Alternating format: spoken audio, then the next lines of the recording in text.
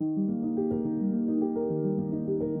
I'll always share this story when people used to say to me, and they used to say to me all the time, and it was a killer, they'd go, "How are you?" And I'd go, and I think, just say yes, Laura, just say yes, you're fine. Because if I told you the real truth, I'd really upset you. So I just go, yeah, I'm fine. Because I knew I couldn't offload, I couldn't share my truth, it's really hard. But with other people that have gone through cancer, you feel you can relate actually, and they understand you, and they get it. And that's why we called it We Get It, because they get it.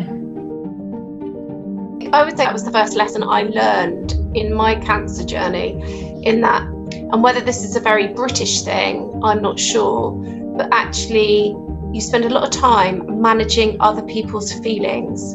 So I remember being in the supermarket and having just had a diagnosis, and someone going, "Oh, how are you?" Because I looked really well in my cancer journey. And I'm going, "Oh, I'm not, I wear my emotions on my sleeve. I'm not one to go, oh yeah, I'm fine, when I'm not. I'm one to sort of, be a bit sweary and tell the truth." And it was like, do I ruin this person's day and tell them what's just happened to me? Or do I just go, oh, and actually I was thinking about their feelings, not where I was at. And I'd say I learned that really early. And that's really difficult, isn't it? So that relates back to what Laura was saying about, when your family and friends, they're already dealing with quite a lot, but also, just sort of, where's the space for you to offload how you're actually feeling? Hello, and welcome to Cancer Talks podcast. My name is Deb McLeod, and I'd like to thank you for joining me. The Cancer Talks team is a collective of 3 registered nutritional therapists. They are Linda Sims, Andrea Burton, and myself.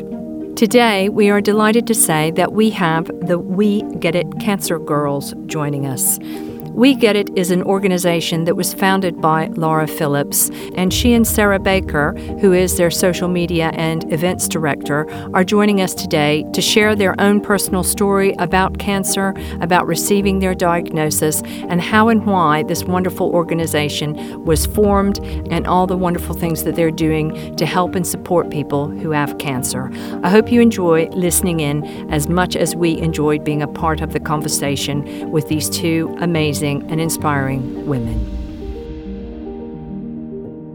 Laura and Sarah, We Get It Cancer Girls, thank you so much for joining us on our podcast. It is great to have you here with us today.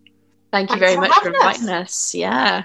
Well, Linda and Andrea and I are here to talk with you about your own personal stories, talk about your wonderful charity and how and why you had to start this charity.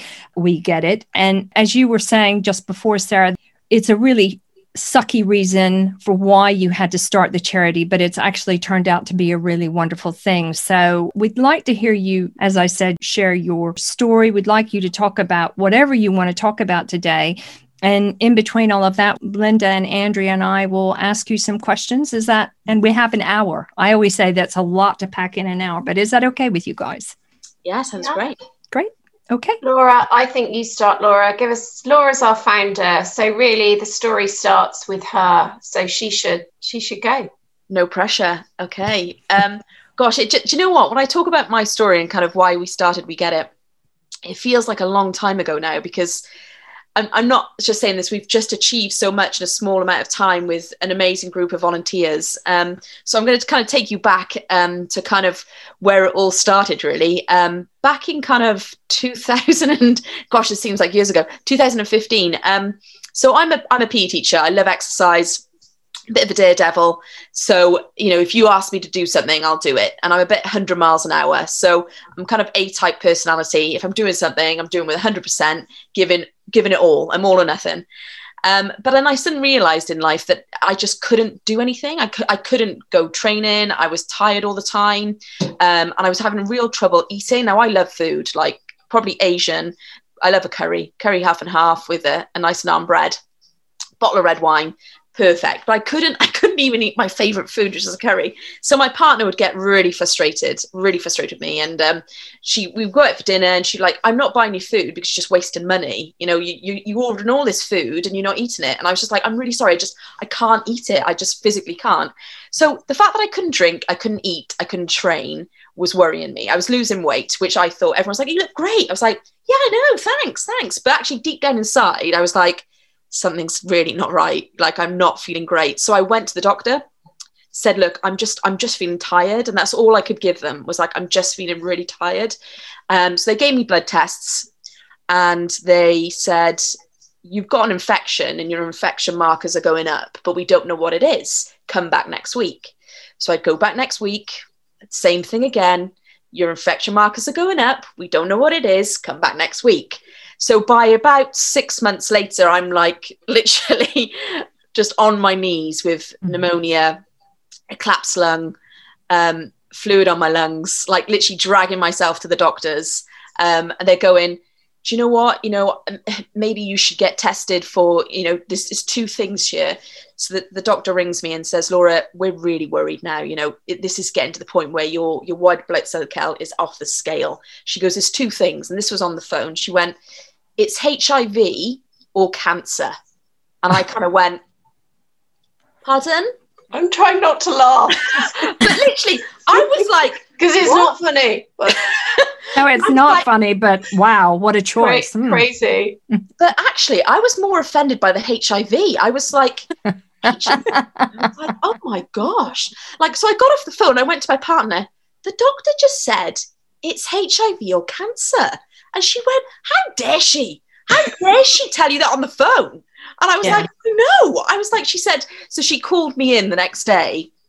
And, but I was, like I said, I was more devastated about, I was actually in shock about a multitude of things. So she called me in, and I was straight into kind of A&E, and I didn't come out of A&E really. I just kind of huddled on in, and that's when they did kind of CT scans and blood tests and biopsy, because I had a lump in my neck at that point, which they hadn't spotted, and I hadn't spotted either until quite late. So I stayed in hospital then, because I was pretty bad with a multitude of things: collapsed lung, fluid on the lungs, a lump in my neck. So everything was kind of off the scale. So when they came and actually told me, Laura, you've got tumours, we've done the CT scan, you've got tumours in your neck, your lung, your aorta, your pelvis, your stomach, your spleen, you kind of, it was all on my left side. It's all in your kind of lymph nodes on your left sides. It's cancer. I kind of went, right. And actually it was a sense of kind of relief, because what I was told, it was kind of like, God, I've actually got an answer, because I felt like absolute crap. Like I was like, finally someone's told me what it is, you know? And but I think the next kind of chapter was me, it wasn't just you've got cancer, it was you're actually quite ill, and if we don't start chemo in 5 days, it's life or death. So you need chemo in 5 days. You're going to lose your hair. You're not going to be able to have children. Your fertility's gone. We won't be able to take your eggs out. You know, you can't have any of that. This bang straight into the chemo. I think that's when it wasn't necessarily the cancer. It was get on with it. You just got to get on with it. Let's go. So yeah, that kind of was my kind of cancer kind of awakening, shall I say. But then I kind of realized it was kind of a bit of a lonely place to be. And actually the hospital was lonely because I was there on my own. Imagine being in hospital now. Yeah. Just as an aside, talking about COVID and cancer, but sorry, Laura, but you know. Yeah, no, absolutely. And but I think treatment was actually lonely for me, just because everyone else was, and I'm not being ageist, but you know, it wasn't like the films. I was expecting there to be other people my age, and you turn around, you watch a film together, or you have a little chinwag cup of coffee or whatever, and there was no one else my own age to relate to, and everyone was just so zoned out on their own chemo. I felt just really isolated and alone and frustrated that I couldn't relate to anyone, share my story, share my symptoms, share my emotions. I Googled everything, and the only support group that came up in Bath was a gynae support group. And a breast cancer support group, and I was actually diagnosed with non-Hodgkin's lymphoma stage 3. So I was blood, so I didn't fit into any of them. So during cancer, I wanted nutrition support, physical activity advice, or a PT. Loads of PTs turned me down. I rang up, was like, can you do me a one-to-one, go through cancer treatment? We don't work with cancer patients. Thanks. I actually spoke to a nutritionist actually in Bath, and she also just turned me down. So, and I don't work with cancer patients. I was like, right, great. So I was just desperate to just live my life actually with cancer. And I was frustrated with the lack of support and groups and resources in Bath. So that's why as soon as I finished treatment, I said, right, that's it. I'm doing my own support group. And it was actually for women to start with, women affected by cancer, any stage, any age, let's go. And that's how I started. And it was actually called a different name back then, but we transformed it into We Get It. And We Get It symbolizes the fact that we don't discriminate. Yeah. So there's no gender, whatever gender, any cancer, any age, any stage, because I think it's really important that we build a community where people are accepted, supported, and helping each other, because I don't want anyone else. The reason I started We Get It is I don't want anyone else to feel like I did, because I felt so alone. So in my head, I'm like, I want to make sure no one else is alone like I felt going through treatment, and make sure they're supported and helped or signposted that I didn't have. So I just want to make sure no one is made to feel like I was during treatment. And that's where We Get It was kind of created, really. So That really resonates with me, actually, because my stepdaughter was diagnosed with non-Hodgkin's lymphoma 15 years ago, maybe. And she was only 21, and she was exactly the same as you. She was sat in a hospital having chemo, and nobody of her age was there. Nobody knew. I mean, they knew, they talked about it, but at 21 years old, going through her finals at university with no hair, she had beautiful, long blonde hair. And, she had nobody to talk to apart from family and friends, but nobody going through it with her. So, yeah, that was tough. And I think actually Sarah will probably agree with me here, but sometimes you don't want to offload or share your emotions with your family and your friends. Yeah. One, they don't understand, and two, you don't want to hurt them. They're already hurting. Like, they're looking at you with no hair, in bits because of chemo. You don't want to go. And I'll always share this story when people used to say to me all the time, and it was a killer. They'd go, "How are you?" And I'd go, and I think, just say yes, Laura. Just say yes, you're fine. Because if I told you the real truth, I'd really upset you. So I just go, yeah, I'm fine. Because I knew I couldn't offload, I couldn't share my truth, which it's really hard. But with other people that have gone through cancer, you feel you can relate actually, and they understand you, and they get it. And that's why we called it We Get It, because they get it. Yeah. I think that I would say that was the first lesson I learned in my cancer journey, in that, and whether this is a very British thing, I'm not sure, but actually you spend a lot of time managing other people's feelings. So I remember being in the supermarket and having just had a diagnosis, and someone going, "Oh, how are you?" Because I looked really well in my cancer journey. And I'm going, "Oh, I'm not, I wear my emotions on my sleeve. I'm not one to go, 'Oh yeah, I'm fine,' when I'm not. I'm one to sort of, be a bit sweary and tell the truth." And it was like, do I ruin this person's day and tell them what's just happened to me? Or do I just go, and actually I was thinking about their feelings, not where I was at. And I'd say I learned that really early. And that's really difficult, isn't it? So that relates back to what Laura was saying about, when your family and friends, they're already dealing with quite a lot, but also, just sort of, where's the space for you to offload how you're actually feeling? Because, it's not fair for me to put all of that on my kids, for instance, who were however old they were at the time, they're teenagers now. But, you have to hold some of it back for some of your family members and some of your friends who have got their own stuff as well. Other people are going through other things. So it's finding and creating that space where you can just go, "Ugh, it's like this." Someone goes, "Oh, I know," and you don't eat, it can be the word you use, because someone else will totally get that. that where you're at. Did you feel like you were, for you, Laura, finding out you had that diagnosis and you're in hospital and they say to you, right, you have to start chemo immediately. You have to do this. Did you feel like you were in a fog? Did everything become very clear? Or was it like you were almost in a surreal moment? For you both, that's just wondering how that must be for you as an individual, receiving that diagnosis for both of you. And then just that immediate moment of, I know where I think would be going through my head from other things that I've had occur, but I just wondered what that was like for you. Can I just ask this on the same line? Do you think the fact that you were told you need chemo next 5 days, that kind of took away any festering and wondering, should I do this? Should I do that? Do you think that was in a way helpful because you had no choice and you just had to jump into it? Yeah, do you know what? Looking back now, it took away my power though and control of the situation. So I had no control.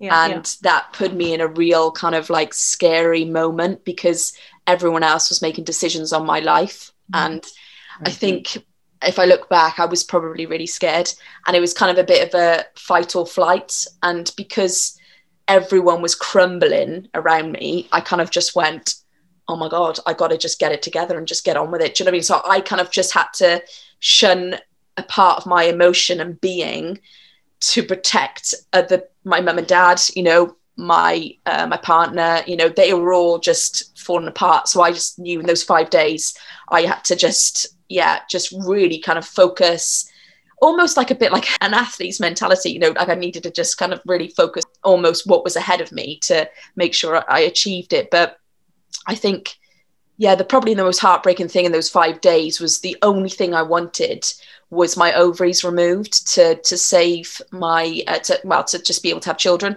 And the doctor was like, you can't, you've got a choice. If you delay your treatment, you could die. To remove you can. They were like, you can remove your eggs, but you have to go to Oxford. You'd have to get an ovarian slice. And then delaying your treatment, your tumours are going to spread. So is your infection. So there's basically the answer is no. So I was like, oh. So that for me was probably in between those 5 days was another kind of sub blow was the children part. So that was probably just as much a heavy weight as the cancer actually was my fertility. Yeah. Which I probably haven't shared that point before, but looking back, that was a real big issue for me. It's taken away from you, isn't it? Yeah. It's literally taken away from you. In 5 days, it was cancer, and it was that no children part was, it was too, big, which I don't generally, Sarah knows this, I don't generally talk about that part, but that was probably, it was probably a tough part to swallow.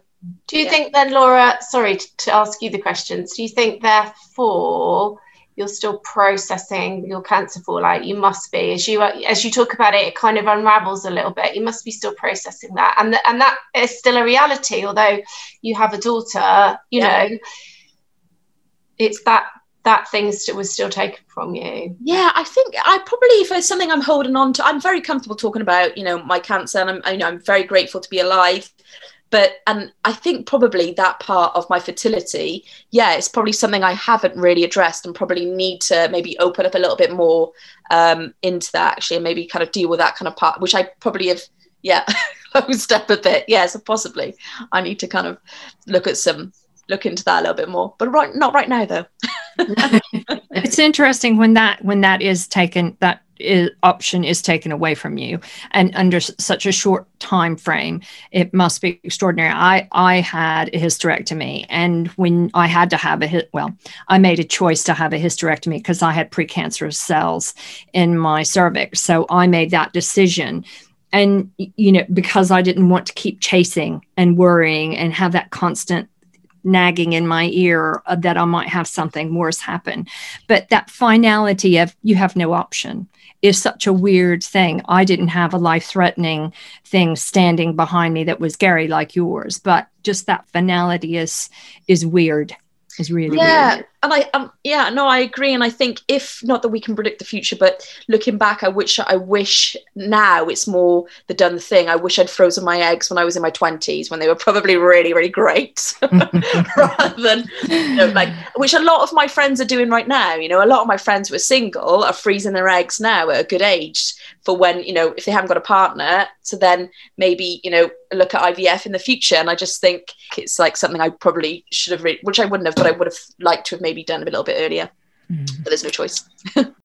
Sarah, do you want to give us a little bit about your story as well for the... Well, my timeline is really similar to Laura's, actually, although it is quite a different story. And there are places where the story does really meet in terms of, whilst we've had very different type of cancers, some of our experiences are very similar, which is why we get it. It's great because, you have got that understanding. So in 2015, so I've done lots of sport, like Laura, quite sporty, and I had a bit of sciatica. Have you ever had sciatica? It's the worst pain. Yeah. It's the worst. Anyway, but for the first time ever, I was at my doctor's, other than when I was pregnant, going, I have got the worst back pain. I want some painkillers. And they gave me some painkillers, and that just didn't even touch it. And I was back going, I need some more. And I was like, and by the way, I've got a bit of a swollen calf muscle. Oh, that's really odd. Okay, well, look, here's your painkillers for your back. We'll keep an eye on it. Let us know, come back and see us. So what started to unravel in 2015 was I had a test for thrombosis, for my veins in my legs. I saw a physiotherapist who said, oh, maybe your calf muscle's always been bigger. And I'm like, well, my boots have only just stopped fitting on that leg. And I've done sport all my life. I would have noticed. So I had about 10 or 11 months of all these tests, but no MRI. And all of them were coming back glorious. I mean, I had a top-to-toe health check, apart from I had this swollen calf. It was getting bigger. I definitely was struggling kind of walking up hills. If you know Bath, it's very hilly. So that was a bit of a stress, especially for somebody who's very active and who's very fit. And I finally got an MRI where they did the whole vein in the bloods thing. And that was across the Easter holidays. And I never heard anything until I had a phone call. And this resonates with Laura's story about getting a phone call from Southmead, from a check-in clerk at the sarcoma unit saying, oh, hi, just booking you in for your biopsy. And I said, I don't know who you are. I don't even know what sarcoma is. What's going on? So where the scan had come back showing a lump, a mass, and I'd been fast-tracked to the sarcoma unit in Southmead, they'd obviously put the letter to my doctor in the actual snail mail, and it had never got there.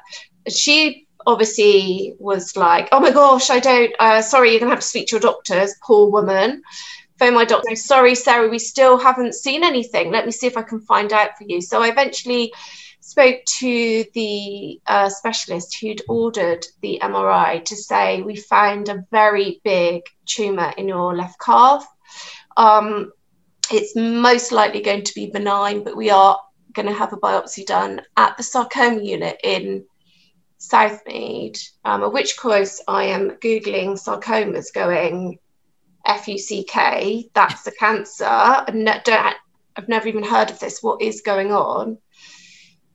But yeah, my cancer actually was an aggressive tumour. It was 5 by 5 by 12 centimetres. So it was huge, and it was basically wrapped around the main artery into my foot. So sarcoma unit sits within plastic surgery, which is basically why it's there, because sarcomas turn up in all sorts of funny places and a surgery is often the route. I had a full course of, so we're into 2016 obviously by this time, full course of radiotherapy throughout August, awaiting surgery in the September of 2016. of which on the morning of my surgery, they didn't know if they could save my leg. They didn't know if they were going to amputate or not. Because as you know, with cancer, they've got a tumour and they like to go all the way around if they're going to remove anything and have a wide margin. But that was the difference between taking my leg off or saving my leg, because it was wrapped around the artery. So the width of my artery is the width they saved my leg. So I don't have a fibula, and I really don't have much of a calf muscle. And I will never do any ballet again. But yeah, 4 years on, I've stayed cancer free. But it has had a big impact on my physical journey. So going from being very sporty, very active, to having to process the loss of that has been great. And as interesting, me asking about Laura, you're still processing. I'm definitely still processing what that's meant for me physically, because it's had an emotional impact. So that's my like crazy cancer journey, you know, and so definitely not as dramatic as Laura's, although I guess if I was sat here if I only had one leg, it would be, you know, but it's just such a close, strong thing. But the cancer journey is a very lonely one. So Laura's talking about being lonely. Laura, you'll know, it took me 3 years to physically be in the same room with another sarcoma patient, because they're so rare. I was desperate to have that, whilst I still had the We Get It conversations with other cancer patients. I was desperate to meet someone else who got it. And actually I have, and he's very, very poorly right now. His cancer treatment hasn't gone the same way as mine's gone so far. And yeah, it's been a bit of a lonely road. Must be really emotional as well. Yeah. Sorry. Yeah, thank you for sharing. Well, I think it's brought a joy, and it's because I've blogged about it, but because I've talked about it on my Instagram, and it's brought other people into my life who have the same, you know, and there's like the little sarcoma club. There's about 6 of us, you know. Oh, there are more people than that, but the people I've connected with, and you know, that's not so bad. Yeah. When you look at cancers, of course, we've got the 4 most common cancers, and lots of money is spent in researching these. But something like sarcoma is very rare. Yeah, and that's why the death rate is still 1 in 2, because they go undetected, which is why when people talk about losing weight through cancers, you can look like this, and you can have a time bomb, and you can look well, and you can say things like, I've got a swelling, and 2 GPs will go, oh, okay, and they won't even touch your leg, or they've never seen a sarcoma, so they don't know. But as a result, the mortality rate is ridiculous for something that actually is quite curable. Again, you know, like a lot of cancers, catch it early, you know, there are treatments. That's the interesting thing for both of you, is that you were feeling unwell for a period of time. I mean, the similarity on both counts is that you knew that something wasn't quite right and you were trying to find out. And the length of time is really shocking. And then to find out, both of you to find out via phone. I mean, you know, it is laughable. It's not laughable, but it is laughable. It's pretty horrifying. Well, this is why we've got a campaign happening as we move towards World Cancer Day, which is called Get It Checked. And whilst it is about checking your boobs, we all know about that, and for men to check their balls, and, you know, to check your poo, and all those things that we shy away from. But also, if you are feeling uncomfortable about something around your body, get it checked. You know that your body best. I knew something was wrong. I just knew something was wrong with my leg. There was no rhyme or reason to it. And actually, you know, people are being put off going to the doctors because of coronavirus, because of all the noises about the surgeries being so busy. And as a result, you know, there is a crisis. There is a crisis in the cancer community. People are quite happy to hear, oh, it's nothing. It's likely nothing. It's piles, you know, you've got blood in stool, it's probably piles. And people are quite happy to go home with that because, oh, it's not a cancer. You know, but actually you shouldn't take no for an answer. If something's persisting, if it's there, if you deep inside, no, this is not right, you know, get it checked. Because how many times you hear doctors say, well, 99% of the time, this is nothing. Yeah, but there's that 1%, and you could be that 1%.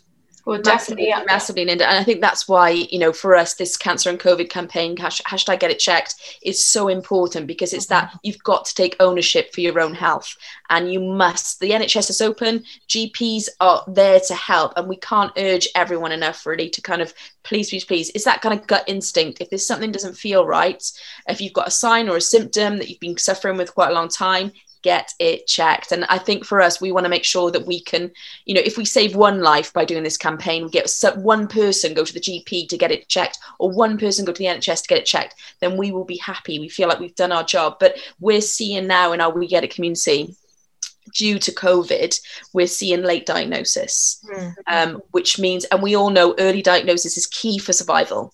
You know, late diagnosis can be, unfortunately, it could be death. So it's really important that we get early diagnosis, you get your treatment, you get checked. So this is why we're doing it. Well, as well as that, there is an impact on those people who already have a diagnosis. And so I have like a really sorry story about my own father, who was a fit, well, healthy person who was waiting for a hip replacement. So this time last year, he was waiting for a hip replacement. He was in terrible pain, and it was put off because of coronavirus. And at some point last summer, he had a very rare lung cancer diagnosis. And then he got coronavirus and he died in December. So coronavirus played a role at 2, maybe 3 points critically for him from being a really healthy person, you know, being put off and then having treatments put off, and then actually, you know, so it is a sorry tale. But we hear that, don't we, Laura? We hear people going like, well, both for us, we've had our checkups put back. Yeah. And I think, you know, a lot of our community are getting delayed scans, you know, delayed treatments. But actually, what as well at the heart of this, you know, we're all we've got COVID at the front of our mind, but there is a kind of cancer crisis right behind COVID that we're all really worried about, actually. And I've got an MRI in December I haven't had a result from. November. A friend whose husband, and this isn't a coronavirus story. It's a story about must get it checked, and he's sort of ginger and pale and goes out in the sun, and, you know, he's now in his 50s or just into his 60s. And she saw something on his skin. It's like, you must get that checked. You know, we all get these little bits on our skin, and you just think, oh, I'll get it checked. He never got it checked. He got it checked, I think it was 4 months after she spotted it. And it just shows that you need to get it done straight away, because he's now, bless him, he's got, I think it's metastasized his brain and his eye. So he's really, really, really struggling. And, you know, as my friend said to him, you know, we must get it checked. And it's, you know, get it checked is a fabulous way of saying it, because it was just in his view, oh, it's just a little mark on my skin. No, it wasn't. And I always tell everybody, second opinion, third opinion, fourth opinion, no matter what it takes, you know, just keep going. Yeah, absolutely. Just keep knocking at the door. Don't get put off. And that's it. Yeah. So, well, first of all, Sarah, it's really sad about your dad. You know, it's such a tragic thing to have happen for him. But we can go on and talk about this, but I'd really love to hear more about the charity and the organization that you founded, Laura. So then we can also talk about what you're doing, what you've done, and really tuck into your campaign on cancer and COVID. Is that okay if we do that a bit right now? And maybe how people can get in touch with you or get in touch with charity. So basically at We Get It, we want to be open and honest and disruptors and be those girls and boys, and we want to kind of get out there and kind of get our message across. So you'll notice with our branding, it's quite kind of edgy. We don't want to be a kind of Macmillan or a Cancer Research. We worked really hard on that kind of branding and the name of We Get It, actually. So it just does mean quite a lot to us. And what we want to do is we want to provide, well, first of all, we wanted to provide a kind of get together. So every Friday we used to meet at Walcott House, but unfortunately we can't do that because of COVID. So now we go online, and we've been running our get-togethers online since the start of lockdown. So we've done something like 60 online socials every Friday, and we have an amazing community. And we've had people from America, from across the UK, from Essex, down to Wales, down to Cornwall way. So we've had a real kind of range of people join us, which is amazing. We also had something called our pub night with Bob Crampton, who's our PR and patron, and he has a wonderful dog called Bertie, the Labradoodle. So we used to meet in the Locksbrook Inn, but again, unfortunately, because of lockdowns, we took that online, and he did some quizzes. We're kind of just revamping the look of that at the moment, so you might see a slight twist on that. And then we've just launched, actually during lockdown, a friends and family hangout, because we realized that we were supporting people affected by cancer, but sometimes your friends and family are actually even more affected than you, because you get quite a lot of attention actually during your treatment or your diagnosis, but actually it's your friends and family that are watching you that actually need the support. So we've they need a space to go and moan about you, don't they? And like your earshot and go, God, she's a right miserable cow today. Oh my God! And someone goes, tell me about it. You know, 'cause you are that cancer patient. Of course you are. Yeah, absolutely. And just a place to offload, actually. And so we have that kind of space. I'm sure my partner said that quite a lot about me. But we have that space on a Thursday, and it's the first Thursday of the month at 8:00. So those are our 3 online socials, but we just don't do that. We also do workshops as well. And we do kind of like, we've done a yoga workshop actually just on Sunday for people affected by cancer. But we did that with a local provider, Bath Yoga Studio. So we do workshops. They're on our website. You can find them. Then we kind of done a couple of virtual workshops, Sarah, haven't we? So we kind of gathered loads of kind of local entrepreneurs, would you say, or local businesses, and they provided us some. Yeah, we've tried to work with some excellent local people who do all sorts of things. So my favourite was a cocktail workshop. You know, alcohol and non-alcoholic, with a brilliant mixologist who works up at Babington House. So yeah, just some fun stuff to try and give people, well, you know, we're all looking for stuff to do. I know we've all got a bit of Zoom gloom, but you know, this is where we meet right now, and provide some bespoke events for our community, which we hope are a bit of fun and light relief. Yeah, and that they've been awesome actually. Just from what you've just said, it's with lockdown, it's encouraged your charity to sort of go more global, but certainly nationwide, because I suppose in Bath people would come and meet you on a Friday in that space, but now people can come from anywhere. Yeah, and it's really surprising actually, because we've got a kind of like Bath gang, and then we're like, oh, where are you from? And they're like, yeah, we're from Taunton, and we're like, all right, cool. And then we're getting quite a lot of people from Essex actually at the moment joining us. So that's been really cool actually, to have them kind of just to have a different kind of face and a different kind of location. It gets quite exciting really. It's like potluck. But the other thing we've been doing that we're very, very proud of actually is our panel events, because we want to tackle those issues and those conversations that maybe your GP or your consultants or even your friends maybe don't talk about. So our first panel event was with Belle Babe, and it was called Fuck You Cancer, and it was about her book that she wrote. And we had an amazing panel event with her. And then our second event was cancer and sex, because no one actually talks about the impact on the intimacy actually during your cancer treatment. And then we also did another event with Steve Bland about his wife's death and how it impacted him as a partner. And then we do have another event, Sarah. Well, we just hang on there. You've skipped one. Yeah, Sophie Savage. Oh gosh, we did our virtual one. So this is our virtual one. So thank you, Sarah. We did our virtual with Sophie Savage, who is an ultimate hero to me. Oh God, she's inspirational. When I saw her at that event at Penny Bronwell, I saw you the first time. I was crying. Everybody was crying. She's amazing. Incredible. And when we saw her, actually, Linda, we were like, oh my God, we got to get her. Because so when we obviously, we could see that we had quite a lot of deaths in our community, and we really wanted to support our community with talking about death and dying. And that's why we worked with Sophie Savage and put on that event, Let's Talk About Death. So we're really trying to kind of, if there's a conversation to be had, we're going to have it.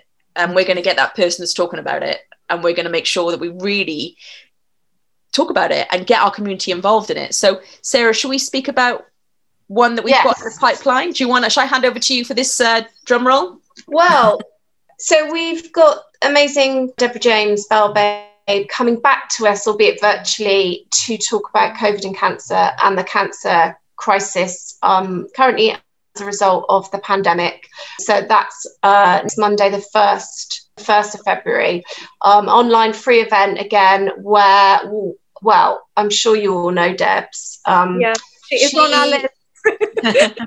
She's amazing. So I've done a couple of events with her now. She is vibrant, she's sassy, she's sexy, she's like me, she's a bit sweary, but you know, she really is taking that conversation to people, and she has put us on the map, and we're on the agenda. She was obviously on BBC Question Time, wasn't she? And you know, fronting up to some pretty horrific a horrific conversation around prioritizing people's lives and values and all that sort of thing. So we are very lucky in within our campaign and the run up to World Cancer Day that we have this event with Debs, where we hope to shake down that conversation again. I can't wait. How do people actually get involved with that then, Sarah? Yeah, you're all invited, ladies, as well, by the way. Thank free you. tickets for you all. The link will be on Eventbrite. Free tickets for everyone. Yeah, free tickets for everybody. Okay. The event will be on Eventbrite, and we're probably going to release that at this week at some point. Okay. Yeah, we are a bit late to it because of various reasons. That's not up yet, but that's only a matter of hours, or possibly by tomorrow it'll be up. So yeah, Eventbrite, book a ticket, and then all the Zoom details are on there. So yeah, it should be really good. We've got our wonderful community member Lizzie Heffer, who actually has a journalist BBC background, and she does all our interviews for us. So they've actually worked together for the first event we did with Babe with her book event. So Bell Babe with her book event. So yeah, it should be really good, I think. Incredible. She's amazing. So yeah, I'm excited. Yeah. Well, We all aspire to Deb's energy levels, don't we? I mean, wow. Well, we'll be sure and put that in our link tree in our show notes and promote it for you if that helps. We'd Perfect. be delighted to do Thank that. you. That'd be That'd really be great. Thank you so much. easy. I wanted to ask you, because when I saw you in Penny Bron speaking, do you remember there were hardly any men in the audience? And I know you said that's one of the things that you do. You actually invite men. You have men only groups, or you did in a pub with a pint of beer. I think that's absolutely incredible, because men don't talk about their cancer or any health issues really as much as women do. You know, we like to chat. So how did you find them? How did you get them engaged? Yeah, I'm going to be honest, it's still an area we're really trying to develop. We have some hardcore kind of guys that join us, and they just love it. They're really great. They're kind of almost part of the furniture actually in our group. And we have one gentleman that just joins us every week, and he's quite happy just to kind of sit and listen, and he's kind of loves a bit of banter. And I think we just kind of, they feel like they're supported, but they feel like they're listened to. And I think sometimes it's not almost about the agenda, it's actually just being able to kind of share your story in a kind of safe space. So, but definitely, Linda, I think it's an area that we're really trying to work on. And that's why we're probably revamping the pub night again to try and maybe engage even more men. I would probably say we've got about 40%, 35% men to women in our get-togethers. So we've still got quite a really good group of men joining us actually on a Friday, which is really, really good. That's really good. Yeah, it's we really have great. we have been having conversations with Bath City Football Club, which we hope to pick up again. Obviously, we haven't been able to do anything much with coronavirus, but that we've started that conversation with them as a way to not only meeting more men, but meeting more people from the other side of the city, because we still realise we've got so much work to do, even within our sort of local geographical area, trying to find people. We've still got a lot of work to do. So that makes me think of a question. Now that, because of COVID, there are silver linings to it. So, and one of them has been that, prior to that, you were really focused in the Bath area. And now you have expanded, as Linda said, or Andrew, I can't remember which of you said that, so it's my fault, but you've expanded. How do you see yourself going forward with We Get It in your reach and your approach with people? There's only Laura loves saying international. She loves saying international. We're going worldwide, global. Good. I'm putting my hand up for Bristol branch. Yes, brilliant. High five, Linda. High five.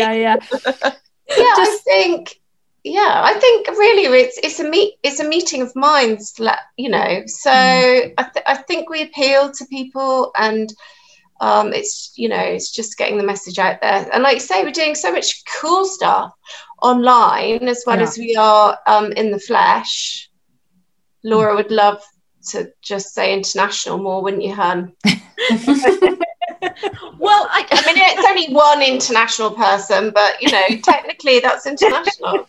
We can, you are international. That's just the way you can say it. But I'm just thinking about other people that have either had cancer and have potentially been on their own if they want to come on board, and people who have it right now and are struggling and would like to have some way to connect up, that it might be a nice way for them. There are all kinds of different groups, but you are so very open and very honest and relaxed. It just is, I think it'd be really good to be able to provide that as an option for people. Do you know, that's a really important, sorry, Laura, really important point, Deb. And actually we do have a lot of people, and we touched on this earlier about processing. A lot of people who actually are in remission, who have come all the way through and perhaps are well or living with scars or pain, but technically everybody's looking at them going, they don't have cancer anymore, but they're still very much living with the effects of cancer treatment. I'd say Laura and I probably fall into that bracket, and actually you still need that place to go, and I think we're finding a lot of people going, actually I'm still struggling, and everybody's sort of forgotten about me a little bit, and could I join in? And we're going, absolutely. So I think that's really important. I think that's really, really important. I think it's I run some nutrition courses for a charity called Wessex Cancer Trust, and the number of men we get on that is actually quite interesting as well, because there's quite a few that join, and it's a 5 or 6 week course, and it's all on Zoom at the moment. But I have to say, some of them that come to that are exactly as you just described, Sarah.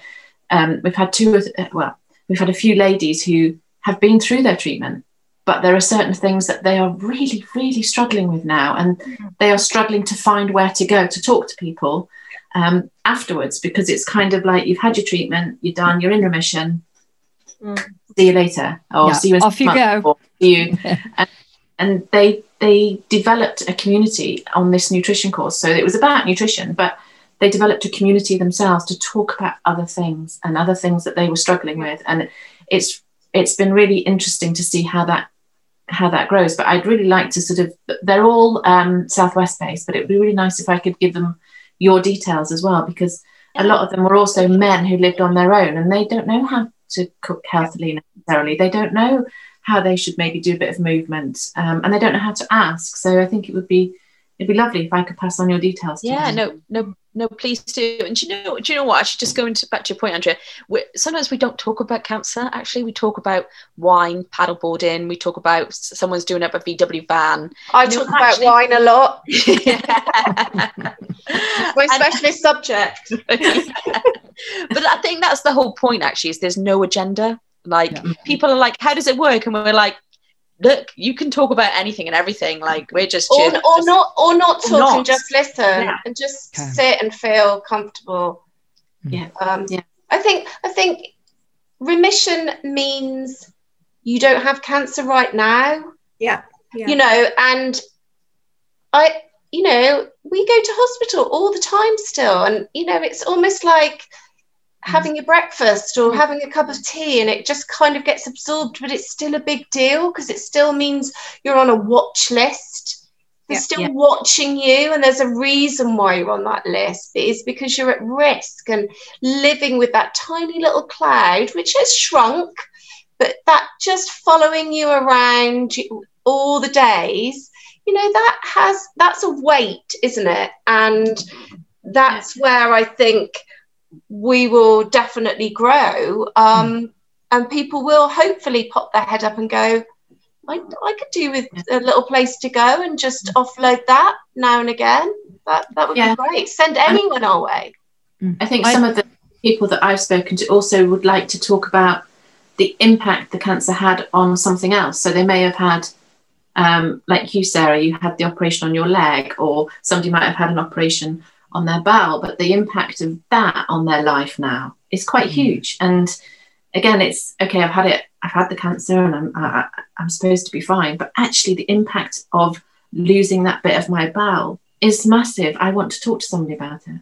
It's big stuff. It's really big stuff. And I think even those who have been written off afterwards, where people say you're fine, you're clear, you can get away, there is that element of it being a bit haunting. And so just having that moment of support, knowing that you have someone you can go to and talk to is so important.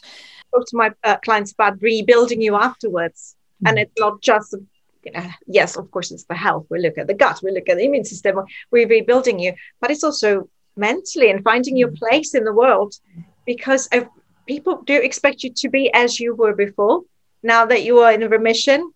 But you are a different person. Linda, you're completely right, because a lot of people will go, oh, so you're back to normal now, are you? And you're like, what?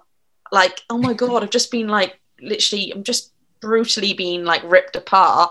And they expect you to be what you used to be. And actually, you're really not. You've been, ripped apart, and like as if you've been in a battle, and you're right. You're rebuilding, and they classify it. A lot of people say your new normal. I'm not sure if I feel comfortable with the terminology, your new normal, but you are trying to rebuild you again, and how that happens, it can take a short time, a long time. It might just take forever. But you are definitely a different person, I think, after cancer treatment, and people don't understand that. Like I literally cannot drink like I used to, and people are like, think I can and think I'm the party queen. I'm not that person. I just want to go to bed at 8:00 every night. I'm quite happy to have a cup of tea and go to bed. Sarah will not be happy with that comment. Actually, you may not want to drink because you're thinking this is not good for me, but some people don't understand. Oh, have one, it's fun, have one, have two. But actually, trying to get that across to people, saying, no, actually, I am not drinking because of my health. That's the other thing. But actually, and ultimately it's everybody's choice what they do. But you need to get it across, and it's really difficult. I can see, there's this pressure on. You've got to be as before. We've got to go party. We've got to do this, and it's not possible. I can remember one of my friends saying to me, actually, she went to me, oh, you're not the same, Laura, you're not the same. And I was just like, I was really like hurt by that. I was like, oh my God, I'm not the same. I'm like, just because I don't drink and like get absolutely wrecked all the time, it's like, I haven't got the energy for that anymore. Yeah, and it is just telling you and improved. Yeah. Even better.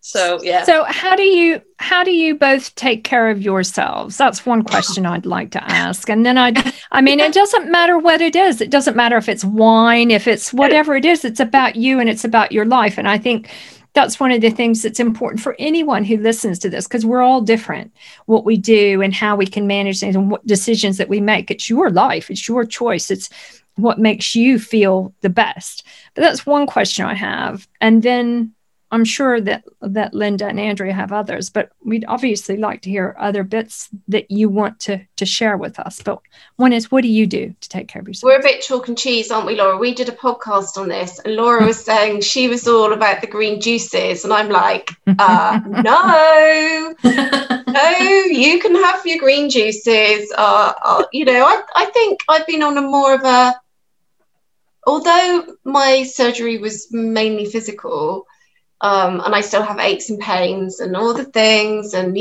scars and not feeling sexy and all of that. It has been a mental journey. The mental journey has been harder in some ways. So I've been looking for ways to laugh, have fun, speak out. I've done things slightly differently. Whereas Laura, you have been on your journey's been different, hasn't it? Yeah, I think I've tried to, because I think you can never say what caused your cancer, and I think that's like a minefield. There's no point even trying. But I think stress definitely added to my stress levels, definitely impacted my illness, should I say? Yeah. And I think I've tried really hard to take a slower pace of life and not be so 100 miles an hour, because I realized, and my partner will always tell me now, don't get stressed, because don't get stressed, what happened last time. So so I'm really mindful not just to try and be, which I'm not chilled, by the way. I'm not a chilled person, so it's really hard for me to be chilled. So I'm still working on that now to try and chill, because Sarah will tell you I'm still quite annoying when it comes to things. But I think if I was looking at how do I help and live my life now, we did something actually in May during lockdown called the 100K in May to raise money for We Get It. And now I haven't run since before my cancer. So actually I've actually got into running again. And that was a bit of a kind of miracle for me, because I didn't think I'd have the lung capacity or the kind of will to do it. But actually I'm really slow, but actually I'm really enjoying it again. I'm enjoying pushing my body, and actually I'm proud and grateful that my body is able to run, and that's been quite a big achievement actually since after cancer. So I'm enjoying that kind of freedom of just going for it, even if I'm really slow like a snail. I'm enjoying that again. So I'd probably say that. And I've just taken up paddleboarding as well, which is quite nice, especially with the river so close. So probably running, paddleboarding, and trying to be slower, but I'm still working on that one.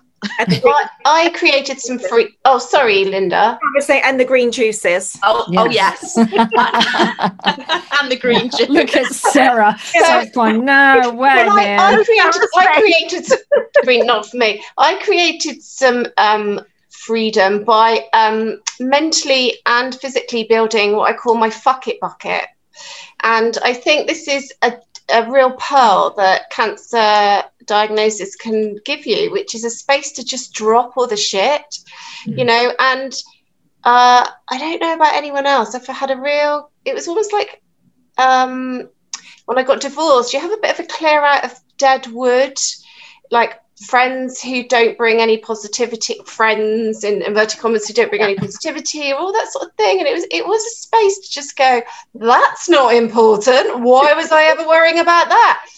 Kick that into touch. So I think I created, so I was saying about my mental journey. It's just why I think I mean, age, brings on some kind of confidence, I feel. But my journey has been like, I am just say it as it is and how you feel it. And I don't think I was necessarily that ballsy before.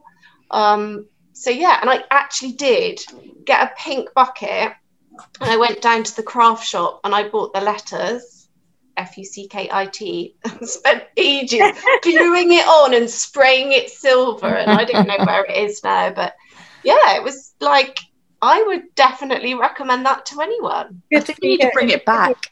Yeah, that's brilliant. I'll make you one, Laura. Thank you. Although my crafting is not amazing.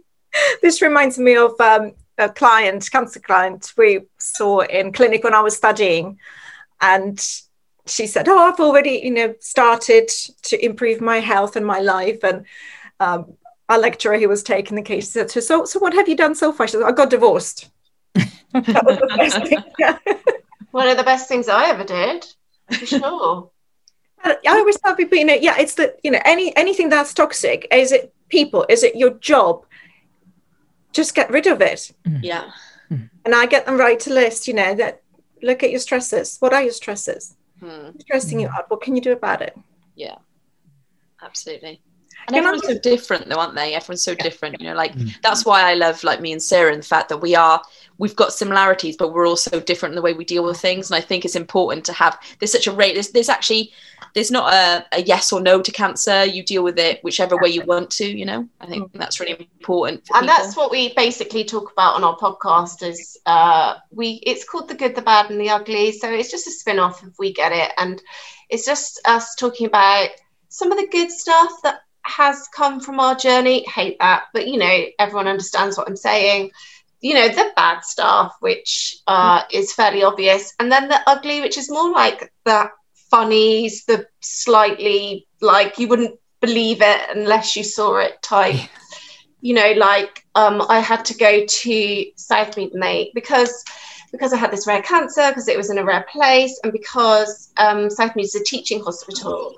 They had said, would I have some photography done of my legs? I'm like, yeah, sure. This is post-surgery. And I ended up in my thong, hopping on one leg, being videoed, to only remember I'd signed off that, yeah, you can share this all over the internet. And I was like, oh my God, if you told me I'd have worn big pants, at least. It was absolutely horrific. I mean, horrific. But, and so our podcast is a lot of that, Laura talks about, what were you doing in the hospital with, what were you wearing? Well, actually, I was wearing a face mask. Back then, people weren't wearing them, but I had all these Korean, Asian face masks, which I thought were really cool. But no one back then, back in 2016, thought they was weird. But I was wearing them dancing through the kind of oncology with some music, because it was my last chemo and they didn't have a bell. They didn't have any kind of celebration for me. So I thought I'd make my own celebration. But yeah, that's what we talk about really. But it's actually just, it's just good fun just to kind of catch up, and BA1 Radio are awesome guys there as well. And we love them to bits. They've been awesome, haven't they, Sarah? Yeah. I have a question. Have you learned something about yourself that you didn't know before? Oh, blimey, that's Laura, you'll have to go. I need more time to I'm struggling. I'm actually struggling with that one, Linda. I'm not. That's one that I'm. Do you know what? I think actually that is a good question. I think it's amazing what the human body and the human mind can put up with. And I was a single mum for a long time. Got an amazing partner now. A single mum, got daughters. I mean, they're just so troublesome. I'm gorgeous, sassy, bright, brilliant. Whole lot of trouble. I can't do any more on my own. And then you go get ill, and you're like, oh. And I think it's taught me how flipping strong I am, actually, and how robust a human, or how robust women are, or our bodies are. I mean, my body's been through a lot, and still, like Laura said, you ran 100k. I walked 100 miles that month, because I couldn't do the running. So yeah, I think it's taught me a lot about my resilience, for sure. Yeah, beautiful. Yeah, I think for me, it's probably taught me. This is going to sound a bit cheesy, so Sarah's probably going to cringe, but here we go. Go on, Laura. I think it's just taught me that there's so much kindness out there, actually, because I knew she was going to laugh at me. I love because she's such a nice. Honestly, she's the nicest person. She's so lovely. Go on, Laura. But I mean that with all my heart. I'm going to sound like I had a dream, I had a vision, I knew, listen, Sarah, you've got to be quiet for a second. Was I in your dream? No. Oh, constantly. My dream was I knew that if I was going to stay alive, I had to make sure I was going to help people. That was my kind of goal in life.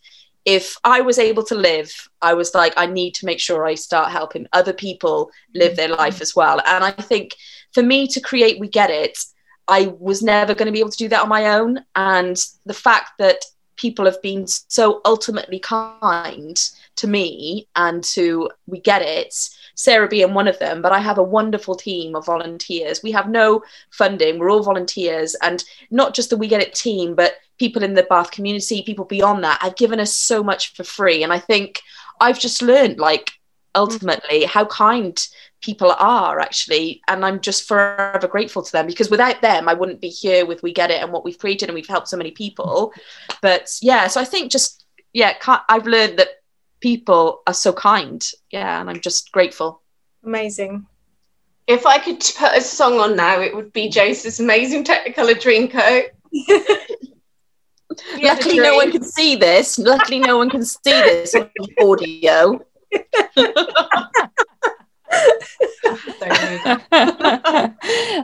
You're a great team. I love it. You got to be that way. So what haven't we talked about, or what haven't we asked? Are there some things that are looming that we haven't brought up so far for these two? I would say, so going through cancer journey, what would you wish that worked better, you know, within sort of NHS, within diagnosing? What would be your one thing that you would wish to be better for people who are being diagnosed now? So if I had my time again, I would definitely like not to be on my own and have a phone call like that. I think it was just a cock up, and I don't think any one person was to blame. But I do think it's really important. And I don't think that my GP surgery has done anything about that. I will take them to task at some point and just say, what did you learn about that? What did you do about the processes in terms of big news reaching people in such a terrible way? I think some more consideration for your feelings, really. Well, yeah, it's this big news to share, and it's got to be done right. And you can't, that poor woman at Southmead, she was like trying to answer my questions about my near diagnosis. That's not fair on her either. So that's the thing I would tweak. If it was the first thing I could do, I would tweak that. I would probably say support and resources and signposting, because I got one leaflet when I was diagnosed, and that was not enough. I got one leaflet on cancer counselling, and I knew I needed more. I needed mental, physical, spiritual, emotional support to survive. And I did it all. I wanted it, and I didn't get it. And I was so tired. I had to research, so much, and I shouldn't have had to do that. I should have been able to get that in my hands. You've got cancer. Here's the resources to help you mentally, physically, spiritually, emotionally live with cancer and survive cancer. And I think that's what I would love for other people now that have been diagnosed, is to get that support. And like Sarah said, make sure they're not alone during and after cancer. I think resources that you can trust, because there's so much online. Yes, good point. I always ban people from Google, so do not go on Google, because that's a rabbit hole. Very good point. It's the worst thing you can trust. Right, so let me jump back. I think those are perfect and amazing things to say. I do, and I'm not just saying that to blow smoke, because I really do. People find out these things, they're on their own. They don't have the support. They don't have the information. As much as there's stuff out there, the doctors themselves need that education, or the person conveying that information to you need to be educated as well on how to convey that and communicate it. And I don't think they are. I'm giving them an out, but I don't think they are. But through what you've said, you're talking about how you manage things mentally, spiritually, emotionally. Did you ever at any time get any information about foods and nutrition and how to nourish yourself whilst you were going through this? I'm just curious. Yeah, so I challenged everyone and anyone, to be honest, Deb, that I could find about nutrition and exercise, because they're two very key things for my career and my life. And I got given a leaflet on neutropenic diets, and it was appalling. It was a 2-page saying I can have baklava, which I was like, what? I can eat baklava? And then I was like, I'm really confused. And then I had a one-to-one with a nutritional therapist at the hospital, which said contradicting advice to what maybe another nutritionist might have said. Right. And theirs was a really box standard nutritional guidance, but it wasn't cancer specific to that sort of to your cancer needs. It was very much a kind of broad kind of NHS kind of diet. So the answer is I spoke to my GPs, my consultants, my nurses, and I got very limited information regarding nutrition, and the information I did get was not useful. Yeah, unfortunately. And did you get, Sarah, I'll bother you and just to get you to put your 2 pence in just a minute. Did you get information about how to manage spiritually and emotionally? Was that more forthcoming, or any integrative work that you could do to do a combination of anything? I know probably what the answer is going to be, but I'm just curious. Yeah, I very much, I'm grateful, but they just treated and anything above and beyond outside of the medical profession, they were not willing to answer. And like I said, for me, actually, Penny Brohn was amazing in that field. I got that support from Penny Brohn. But my consultants and GPs, like really going back to, they did an amazing job, and I'm grateful because I'm alive today, but did not provide the support outside the medical. They literally just treated me and my cancer. It wasn't even a, hi, Laura, how you feeling when I got to my consultant's appointment? It's just like straight in, these are your results. This is what you got to do. This is what's next. There was no fluffiness about those. You got 5 minutes in that consultant room. There's, I went in with a list of questions. You've literally got to be so drilled, and there's no real help outside of that medical world, really. Yeah. Sorry, Sarah. What do you think? I think sometimes as well, the consultants have to be like that, because this is an emotional journey for everybody involved. And I think sometimes when you talk to some of the oncologists as people, it's an emotional journey for them, and they have to do it every day. And I think sometimes a lot of them are very, this is all I talk about, because if I go outside of this, they're setting themselves up for a little bit of an issue as well. So I'm probably giving them an out like Deb did, but I think it is a difficult role and a difficult line that they tread sometimes. Yeah, I can see that. But to answer the question, I don't think, certainly on the GP side, there's been nothing. Sarcoma unit has a specialist nurse who, so I was going every 3 months for 4 years, and she's very funny. She'd just like sort of chase me down the corridor and go, "You're on my list, you must sit down and tell me how you feel."